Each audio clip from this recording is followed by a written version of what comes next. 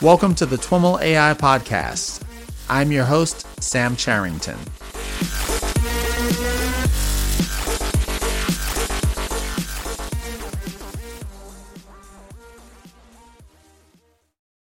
All right, everyone. I am on the line with John Bohannon. John is Director of Science at a startup called Primer. John, welcome to This Week in Machine Learning and AI.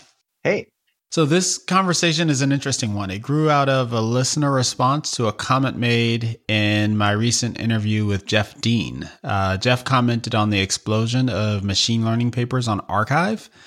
And I jokingly asked if Google had already developed the deep learning-based summarization techniques to help us all keep up. And it turns out that one of your colleagues, John, reached out to let me know that you have been working on this and have built it. And actually, just before we got started, you showed it to me, and it's pretty cool. So here we are. But before we get into the details of that project, you've got an interesting background in molecular biology and data journalism. How did you find your way to AI? It's a long journey, but I think it started in computer camp when I was 9 years old. So that's the kind of summer camp I went to. And as my studies progressed, I actually drifted away into biology. Did a PhD in molecular biology, and then before doing my next postdoc, I wanted to take a break and do something different. So I tried being a journalist, a science journalist, and fell in love with it, and basically jumped off the academic track and became eventually a computational journalist, basically using data and code to find and tell stories that are impossible to tell otherwise. And a friend of mine named Sean Gorley, who did his PhD with me in England at the same time, we actually lived in the same house, our fate eventually became intertwined again. I moved to the Bay Area to do a visiting scholar stint at Berkeley, and he's in San Francisco. He says, "Hey, John, I've got this startup called Primer, and you really should come by and check out what we're doing. I think you're going to find that the stuff we're working on really, really matches with the stuff you work on." And so eventually I had some time, and I was like, okay, I'll pop over there for a week. And sure enough, within one day, it was clear that they were solving problems that I just find so hard and I wanted so badly to solve myself that basically if you can't beat them, join them. Nice. So maybe for context, you can tell us a little bit about what the company does and the kinds of problems that they're working on or you're working on. Yeah. So Primer at its core is an AI company that's trying to make machines that read and write. That's the fundamental problem that underlies all this. In terms of a business model, we, for example, automate a lot of the work that a junior analyst would do in, say, a bank or the intelligence community. Also, frankly, what a journalist does. I feel like I'm reverse engineering myself every day because a lot of what you have to do, actually, it's also somewhat automating a lot of what you do, Sam. Like all of our jobs, what we have in common is that we have to read a ton of stuff, often very technical stuff, and make sense of it, and then tell stories. That is the fundamental unit of information. That's our data structure, right? A story, and that is really hard for computers to do. It's really hard for people to do. Exactly. I think, it's one of those things that's hard for everyone. So I think you're relatively new to this podcast, but those that have been around for a while from the beginning know that it started out as more of a news-oriented format as opposed to an interview format. And basically, my mission was to kind of summarize the most interesting AI and ML tidbits from the previous week's news. But that is super, super hard, especially with so much news happening all the time. It would take a ton of time to curate all of that information and digest it and, turn it into stories, as you're saying. Exactly. And so like you face several problems. And what we're trying to do at Primer is break it down into reasonable problems that you can actually attack. So one is for example, what's relevant? Like, what are you telling a story about?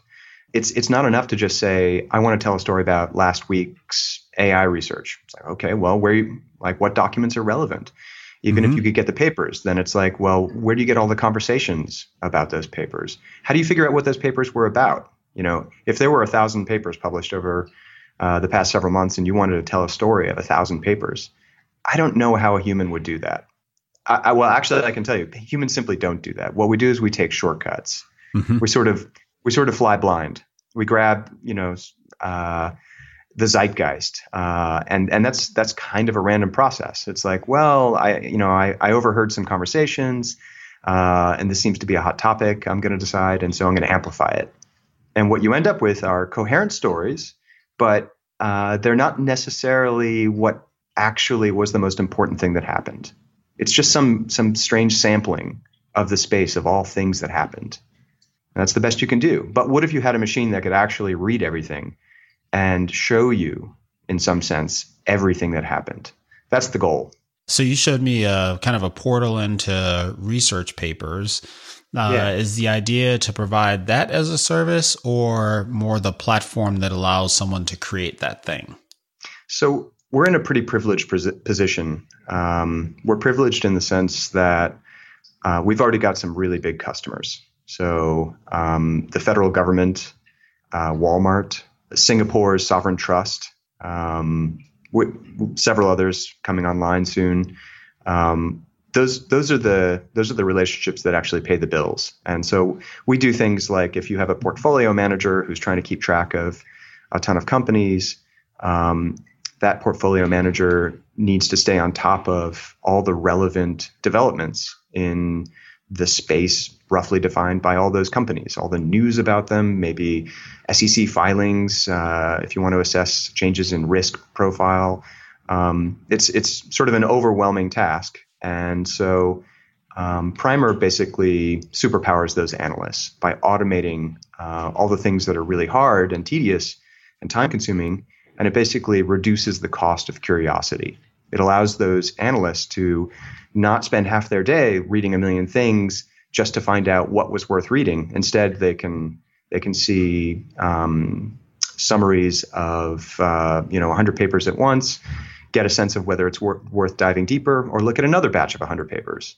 It also gives alerts with predefined conditions, so that you don't lose a second if something that in retrospect is going to be a situation worth knowing about. You'll get a heads up.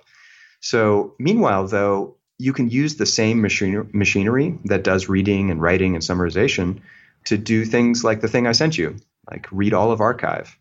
So we do have a business model for this system going forward. We're going to be developing it into products for example, the pharmaceutical industry.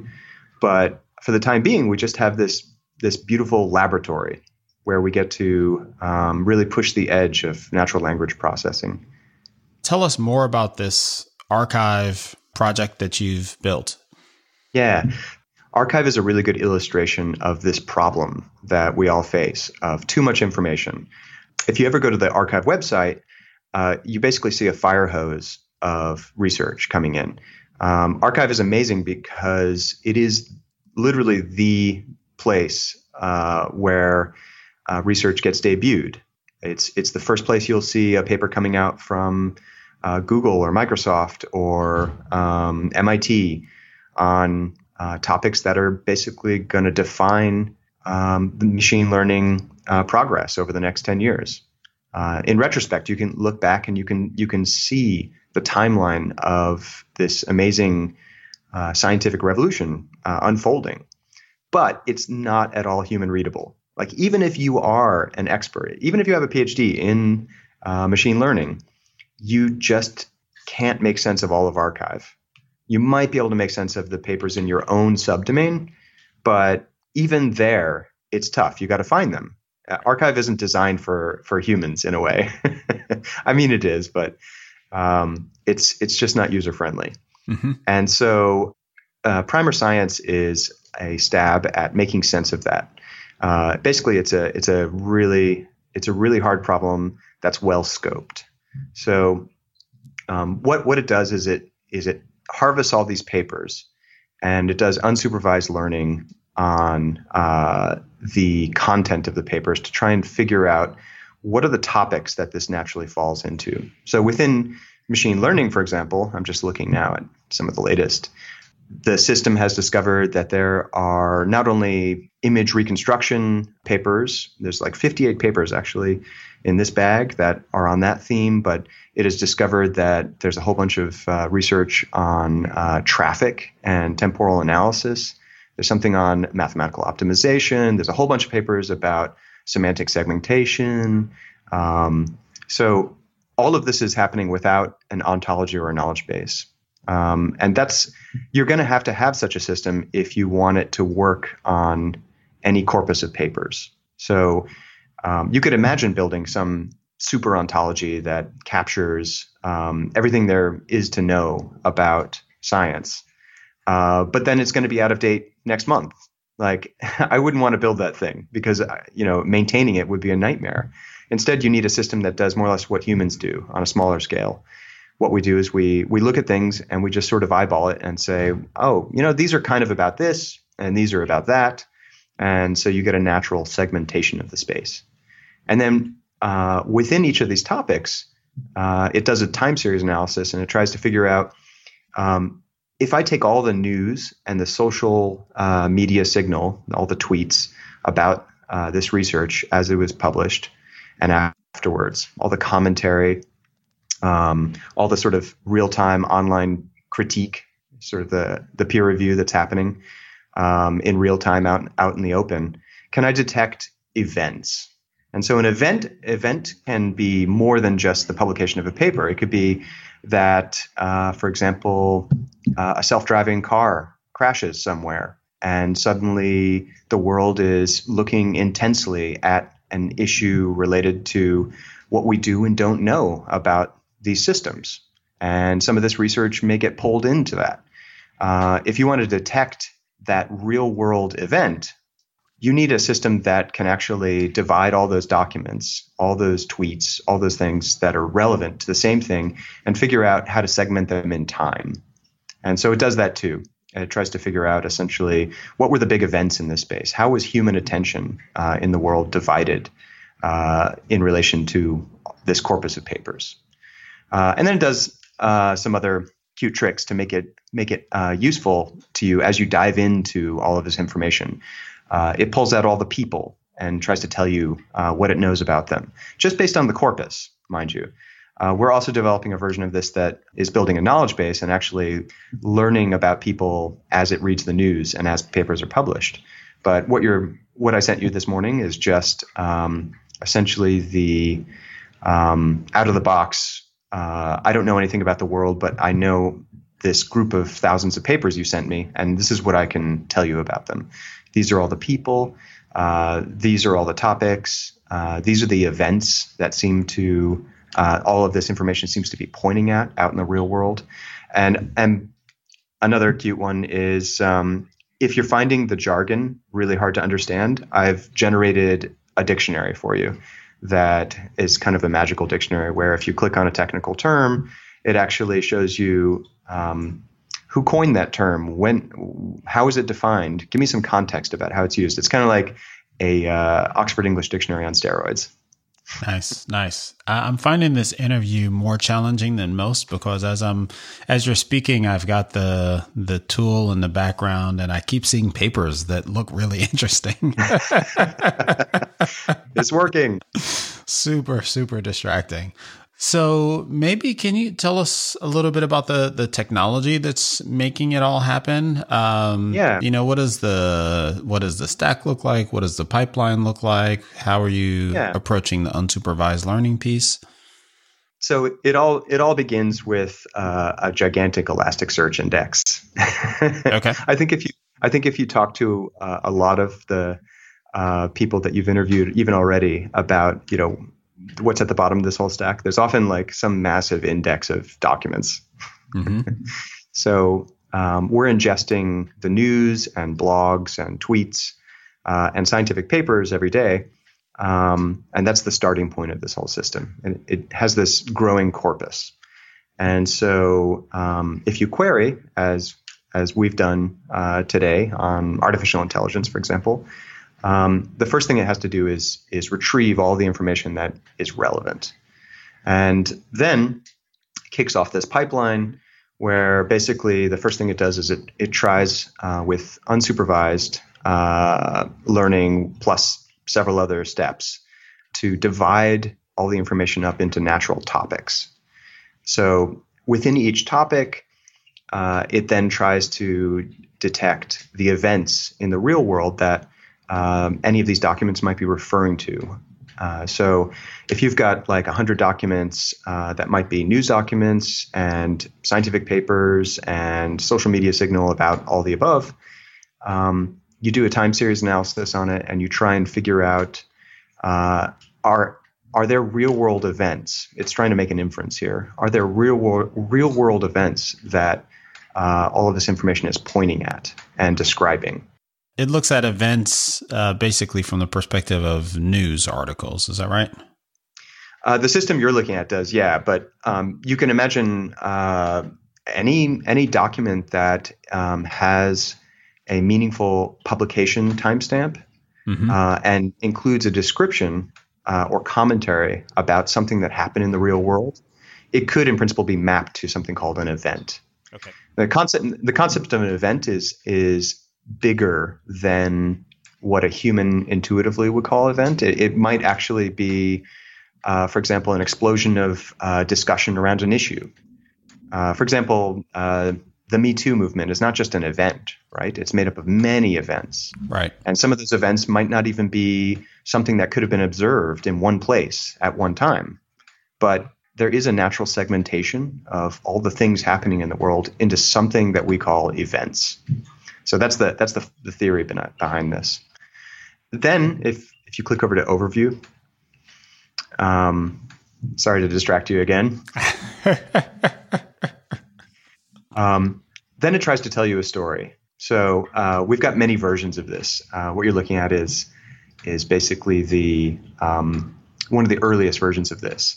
But basically, if you asked a machine to go and read thousands of things, and you give it a budget of 1 page to tell you what it learned, this is starting to get at what you'd expect to come back. This is what you get. It's basically, and it's kind of like a technical report on these are the things that I learned. Here, these are the big events. These are the big papers. This is what's getting most attention. Oh, and then by the way, my topic analysis has revealed that there are some changes afoot in artificial intelligence, and these are the things that seem to be trending upwards and are really interesting. And oh, by the way, I discovered there's this weird paper that seems to fall in this topic, but it's deeply connected to this other topic, and that's statistically strange. I need to tell you about it. And by the way, here's some people who seem to be getting a ton of attention, and here's another person who has collaborated with them on a high-profile paper, and they've never worked together before. That's interesting. So you can see what's going on here is the system has a model of what humans find interesting. And of course, we humans at Primer built that in. There's a story logic that underlies this. You don't want a system to tell you everything it learned. It's just going to be another fire hose. You've made no progress. A one-to-one map of the world is not a useful map. So you need something that will compress the information and try and tell you a story. So that's what the system does. I think I interrupted you as you were about to start talking about the pipeline that you're sending some of this stuff through. And just going back to the beginning with arXiv, like, are you ingesting all of the arXiv papers or crawling that site? Like how? Yeah. So Paul Ginsparg, who founded and still runs arXiv, is a friend of mine from a good while back. And he uses Primer Science as well. I think actually he's the very first one I made a user account for. Oh, wow. And, yeah. And so he's really helped out over the past year, making sure that we have direct access. So we don't have to scrape the site. We basically just pull down the entire day's new papers all in one go. And we do the same with news, except it arrives more or less in real time. So we have a real-time stream, more or less, of the news with maybe a 10-minute delay. And we've got a real-time stream of all the tweets that are relevant to the space. And are those via commercial APIs of some sort? We get them directly from Twitter. Okay. So, yeah, we have a data deal with them. Okay. And the news? The news we actually have several sources of. One of the most convenient is LexisNexis. They have a service called Moreover. You can actually purchase a fire hose of news.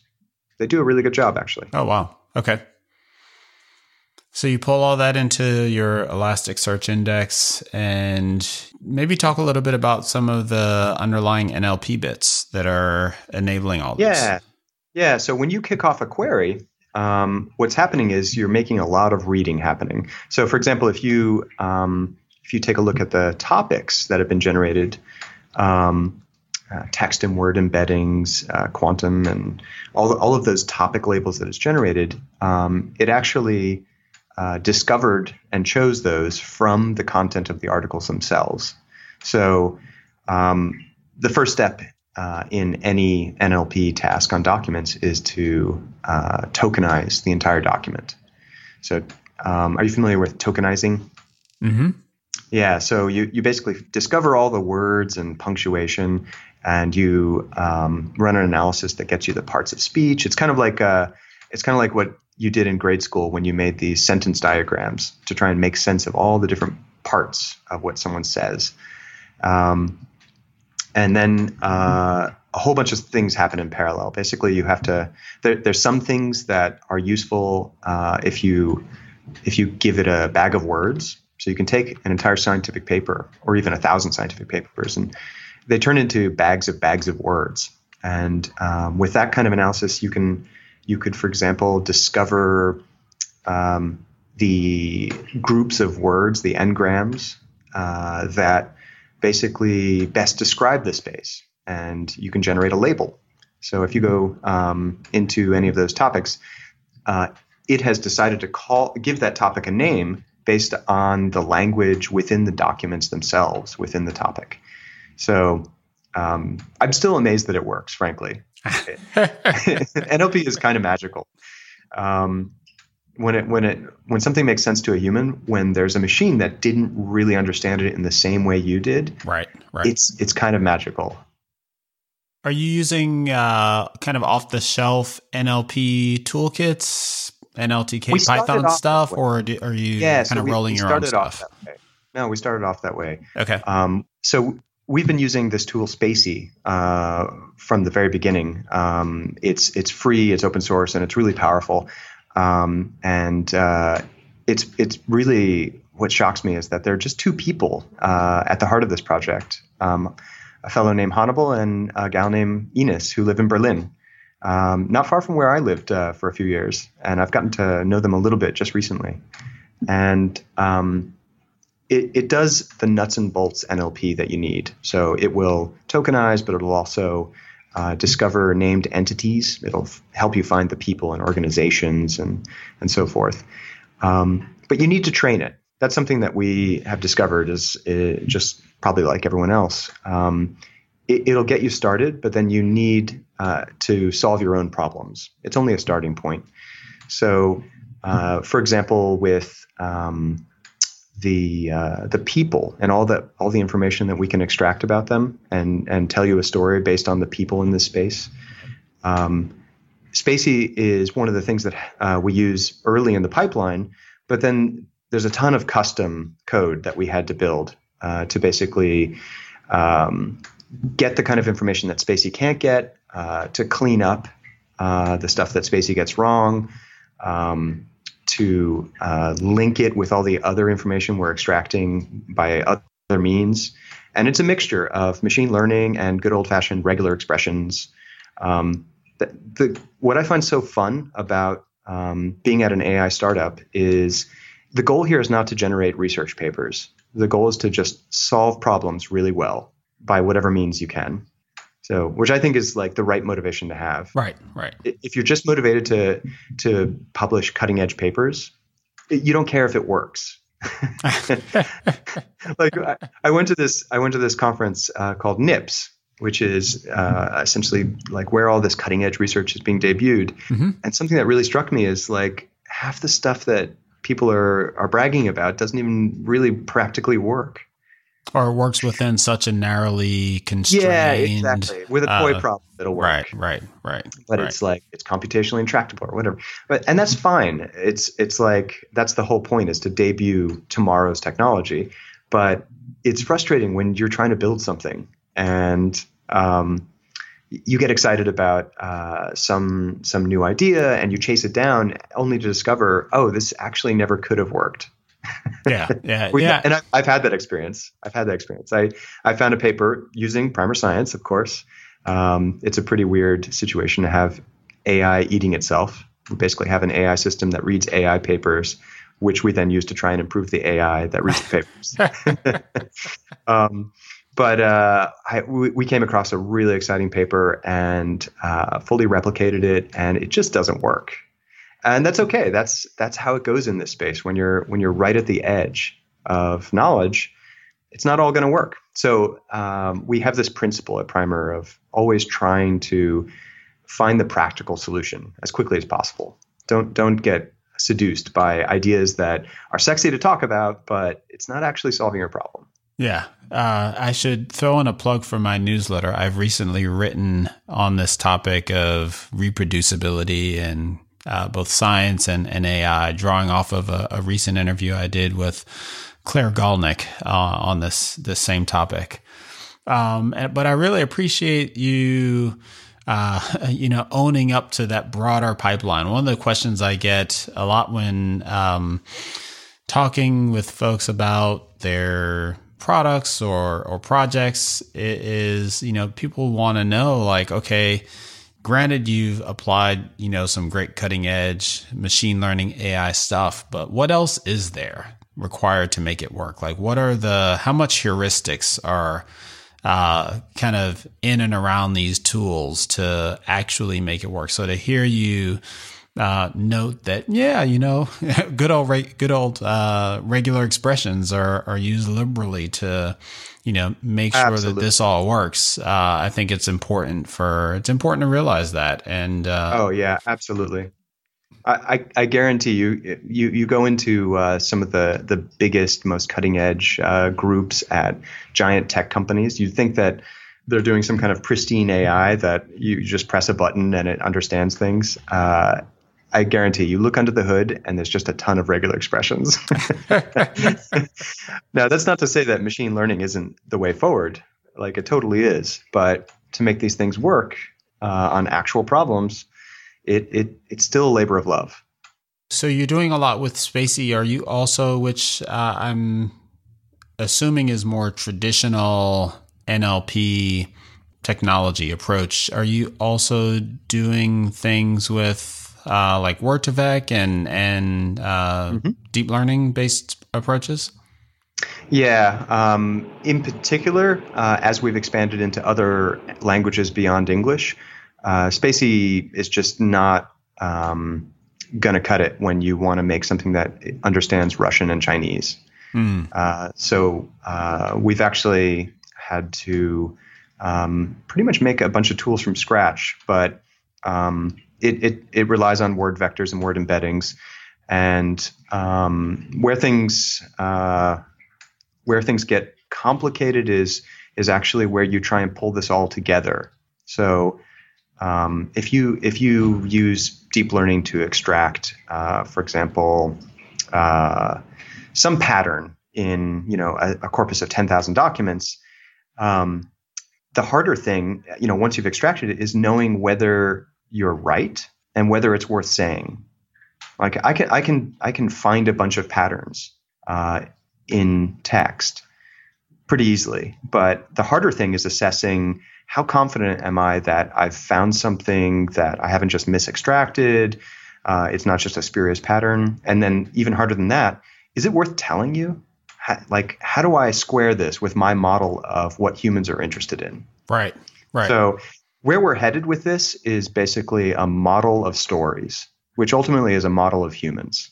Humans are storytellers. We've evolved to do this thing. And we just take it for granted. Like what we're doing right now, this conversation is incredibly high tech.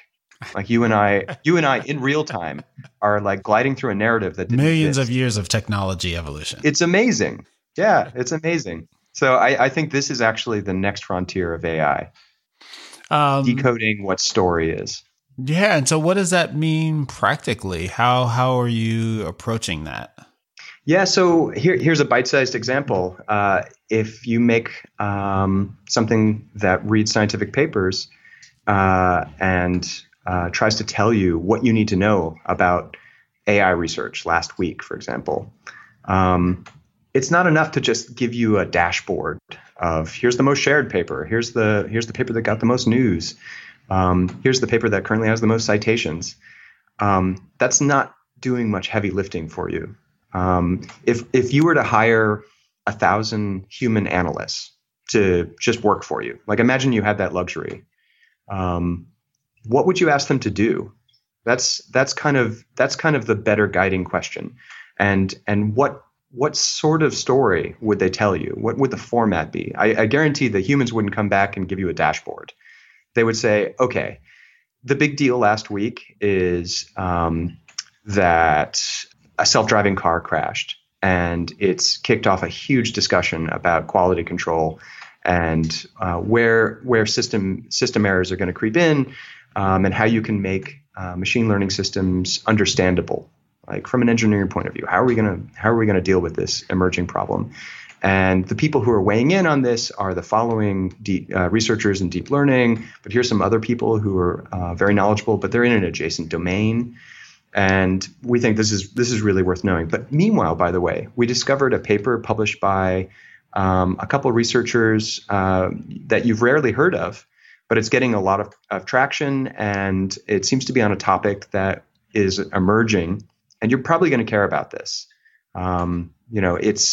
It's basically, it has to do with voice recognition, and we know that that's an interesting topic. But the more interesting thing is that this researcher is really well known in a totally different field and is just like diving into this, and that's unusual.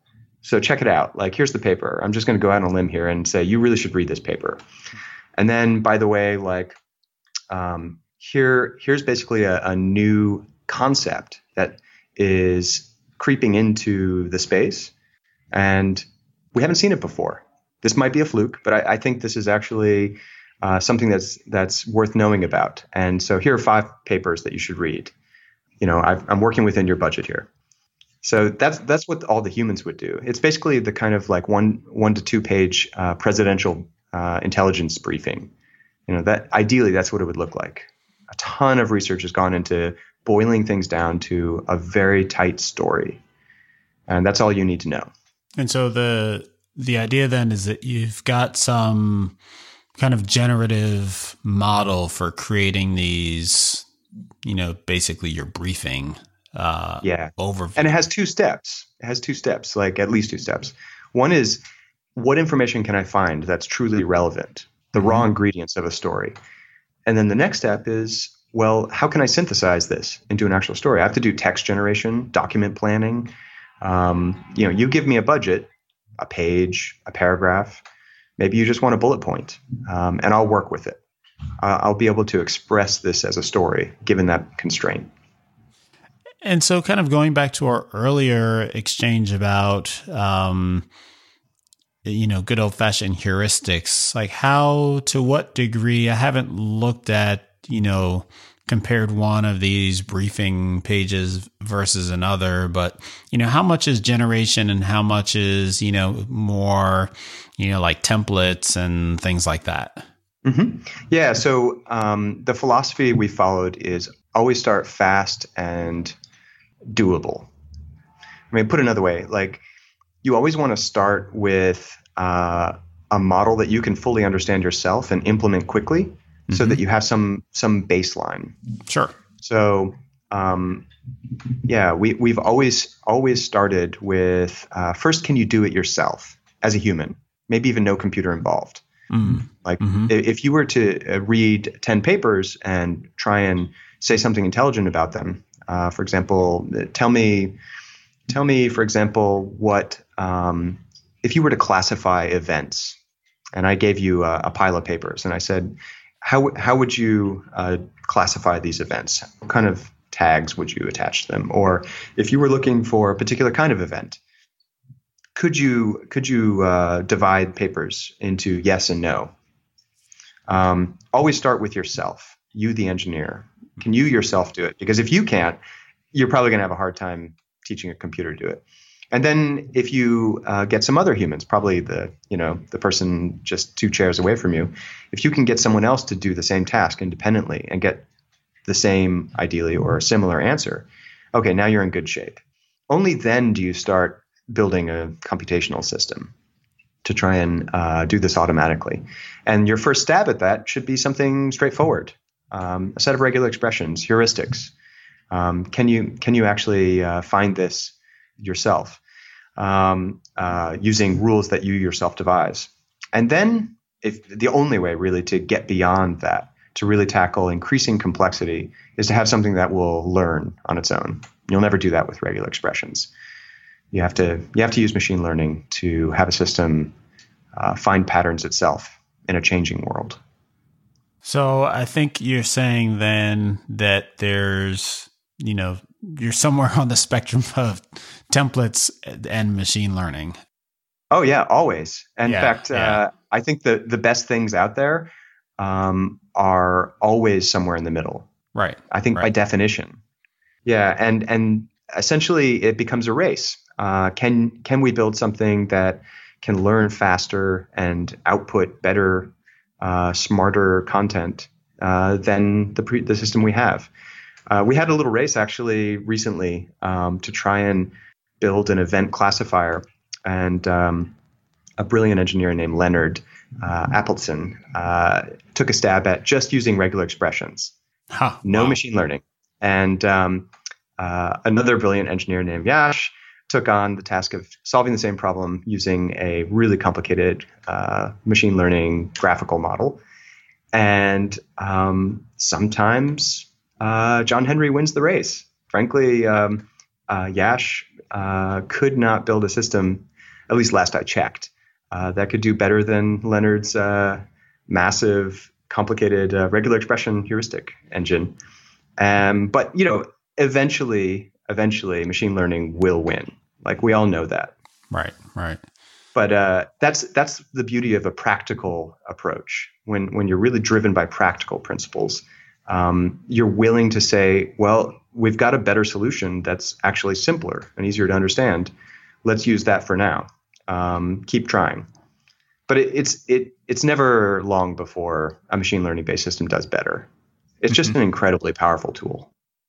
When you're using machine learning for tasks like summarization, where you referenced earlier, first you do it, then you get someone else to do it and you compare them.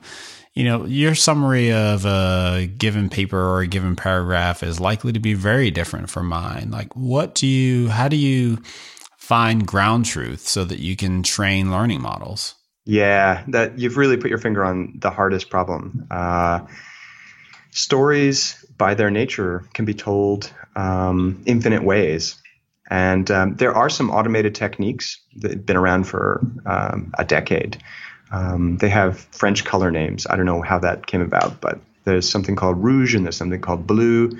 And what they do is they treat the output as bag of word problems, and they try and find out how much information overlap there is between a human summary and a computer summary. As you can imagine, that's great if you're trying to measure whether you got it terribly wrong, right? If we make two summaries and they have nothing to do with each other, then they're probably not talking about the same thing. Maybe. That's right. I mean, if we're summarizing fiction, right, Mhm. we could be summarizing on two totally different levels and both be right. That's true. That's absolutely true. I mean, and the So same, I think the same holds true for news. I mean, I'll let you continue, but that seems like a very, very rudimentary metric. well, I mean, you'd be surprised then to learn that the latest, greatest papers in this field are still using those metrics because they're easy. You can it's a one-click measurement, Right. Right. but it really doesn't help when you want to assess a subtle output of a story that could be sliced and diced sort of infinite ways. Unfortunately, it becomes a CAPTCHA. You need some human to read it and go, "Oh yeah, that makes sense," or "That's crazy." Right. But there are some techniques you can use. So one is you can actually crowdsource assessment of narrative. You can give human annotators and scorers a system, a rigorous system. So like you can measure the coherence, you can measure the sophistication, the whether or not you've really summarized the space well in various ways. Those sounds like they would require a fairly sophisticated crowdsource. Agent. So that's right. Like the more technical and sophisticated this task becomes, the less you can rely on Mechanical Turk. In fact, eventually you've got your own engineers doing this, so it's definitely not scalable. But there are some tricks that you can use. So, for example, if I generate a bunch of summaries on a topic that I've already summarized, for example, if I have a Wikipedia article about it, I can at least find out if the most important entities in the narrative have been represented. And I can also turn the system around and do extraction on the summary. You can even, I will suggest, to make a generative adversarial network that generates stories and critiques them. Mm-hmm. You can see where this is going. Mm-hmm. Eventually, you can have a system that tries to check off all the boxes of what counts as a good story, like you've talked about the most important entities and you've expressed their relationships. You've come in under budget in terms of space on the page. But ultimately, you're going to need a human to assess whether it's a well-written story. Until we can crack the code of text style transfer, where you can actually say, tell me the story in the style of a New York Times reporter, or tell me the story in the style of a terse military briefing document. Send out my text in Hemingway style. Exactly. Until we can actually have networks that can both detect and reproduce narrative style, I think we're for the time being stuck in a world where it's really hard to assess how well our systems are doing. Ultimately, you want to hook this up to your users and either passively or actively harvest their feedback. So the simplest version of this, of course, is A/B testing. If you write many versions of a summary and you expose a large number of humans to A versus B, you can just find out what they think of it by, for example, whether they click through and read it. You can also make it active. You can let users say, yeah, that was good or that was bad. Or going back to my Hemingway text summaries, Google Inbox presenting you 3 choices for how to summarize the appropriate response to an email. Yep. And we've played with that as well. We generate alternative summaries to events, for example. It's a really powerful way of real-time, effortless quality checking. You don't want to have to sort of pause your whole engineering operation in order all the time just to assess how well you're doing. You really want it to be sort of continual. You want to always be reading the output of your own computational systems. We call it dog fooding. Mm-hmm. If you got to be real-time dog fooding. And so the nice thing about Primer Science is this thing that I'm building is we use it to discover the research that is going to help us make it better. Right. And so if you keep on using the thing, you are your own quality assessor. That really helps. Right. But hard to scale. I wish I could clone myself in some way to assess sort of at 1,000x. Now, one thing that I didn't see in what you've built, it seems like it does a really good job at kind of this meta characterization of archive and what's happening in different categories. But I didn't see it attempting to summarize individual papers, which is the thing that Jeff Dean and I were originally talking about. Is it trying to do that somewhere? Not in what you're looking at. We are actually working on that summarization problem. Okay. Yeah. So we've taken two strategies, and they're kind of running in parallel. One is extractive summarization, where the system is allowed to pull words and even whole sentences directly from the text and then kind of pull them together into a summary. That works extremely well when you have a large number of docs. Like if you have 100 documents all about the same thing, extractive summarization is really powerful and really efficient. And then the alternative is abstractive summarization, where the system is going to write its own words, often character by character, out of thin air. And it has a language model. So it reads all these things and it basically makes a prediction about what it should say next as it generates a summary. A really nice bit of progress in this field that we've been using is abstractive summarization with pointers. So the idea here is you also have a sense of your confidence about whether the word or phrase that you're putting into the summary at any given time is going to be a good choice. And if you're not so confident, you point back to the text and you grab the thing itself. So, for example, if you had a sentence that said, one of the most exciting areas of artificial intelligence these days is generative adversarial networks. Now, if generative adversarial networks, that phrase, is something that you haven't encountered, or your model basically says, I'm not sure if I can actually paraphrase that, then what you want to do is what a good human writer would do. You just go back and you grab that thing. So you can summarize while also having some of the advantages of extractive. So summarizing basically around the entities that you aren't too sure about. Exactly.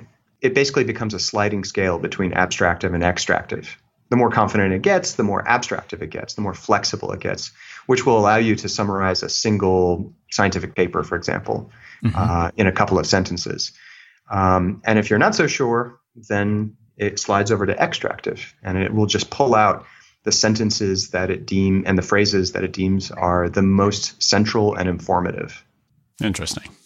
It's a hard problem, though. It's a really hard problem. Another thing that makes it hard when it comes to scientific papers is they already have their own summaries. They're called abstracts. And you'd think that, oh, great, job done. But as you know, abstracts themselves can be so riddled with jargon and references to arcane things that it's hardly a summary at all. It's really only a summary for the authors of the paper. Right. So you really need a summary of the summary. Right. And that's what we're working on. We're finding that you really do need to power this with an ontology and a knowledge base, though. Elaborate on that. Okay, so let's take, for example, a problem that I'm just starting to work on.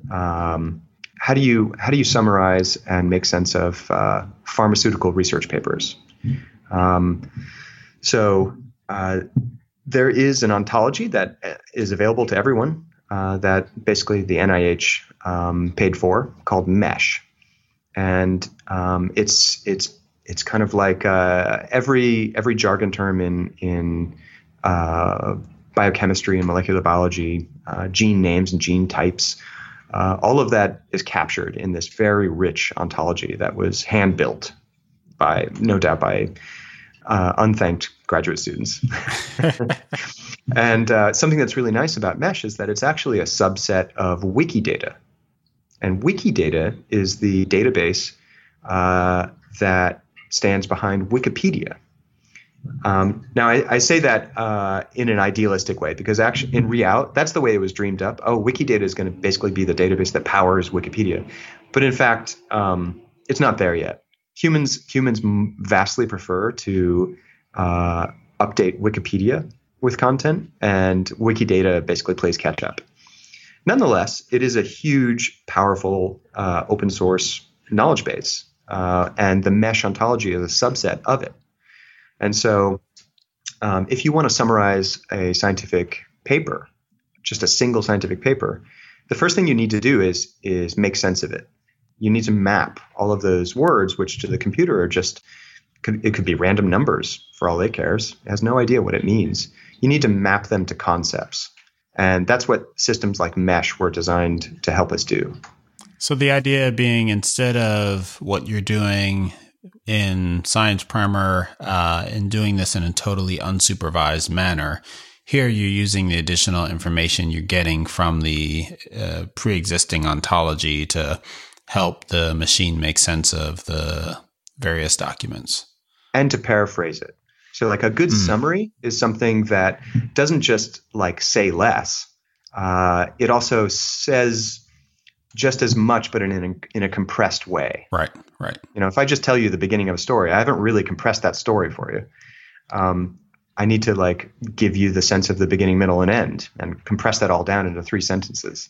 Mm-hmm. And you're not going to be able to do that just using the standard NLP techniques on a scientific paper. You're just not going to be able to do it. No way. Right. You have to map that out to an ontology and say, this long sentence describing this genetic pathway, I can boil that down to a single sentence that says the genetic pathway X. Mm-hmm. Interesting. But yeah, you need a lot of tacit knowledge to be able to do that. So that's what we're working on. Awesome. Well, John, this has been super interesting. I really appreciate you taking the time. Thank you. Anything else you'd like to share with the audience? Oh, just that I'd like to make a prediction. Go ahead. Well, I predict that the kind of stuff we're working on is going to accelerate artificial intelligence research more than anything else. I think building AI that can read the latest research on AI and help the engineers who build it faster is going to vastly accelerate the whole process. Awesome. Well, we will put your prediction on the blockchain and just to make sure we get all the jargon in. Exactly. Then we'll do an ICO. We'll do an ICO, right? Awesome. Thanks so much, John. Thanks, Sam. All right, everyone. That's our show for today. For more information on John or any of the topics covered in this episode, head on over to twimlai.com/talk/136. Thanks so much for listening, and catch you next time.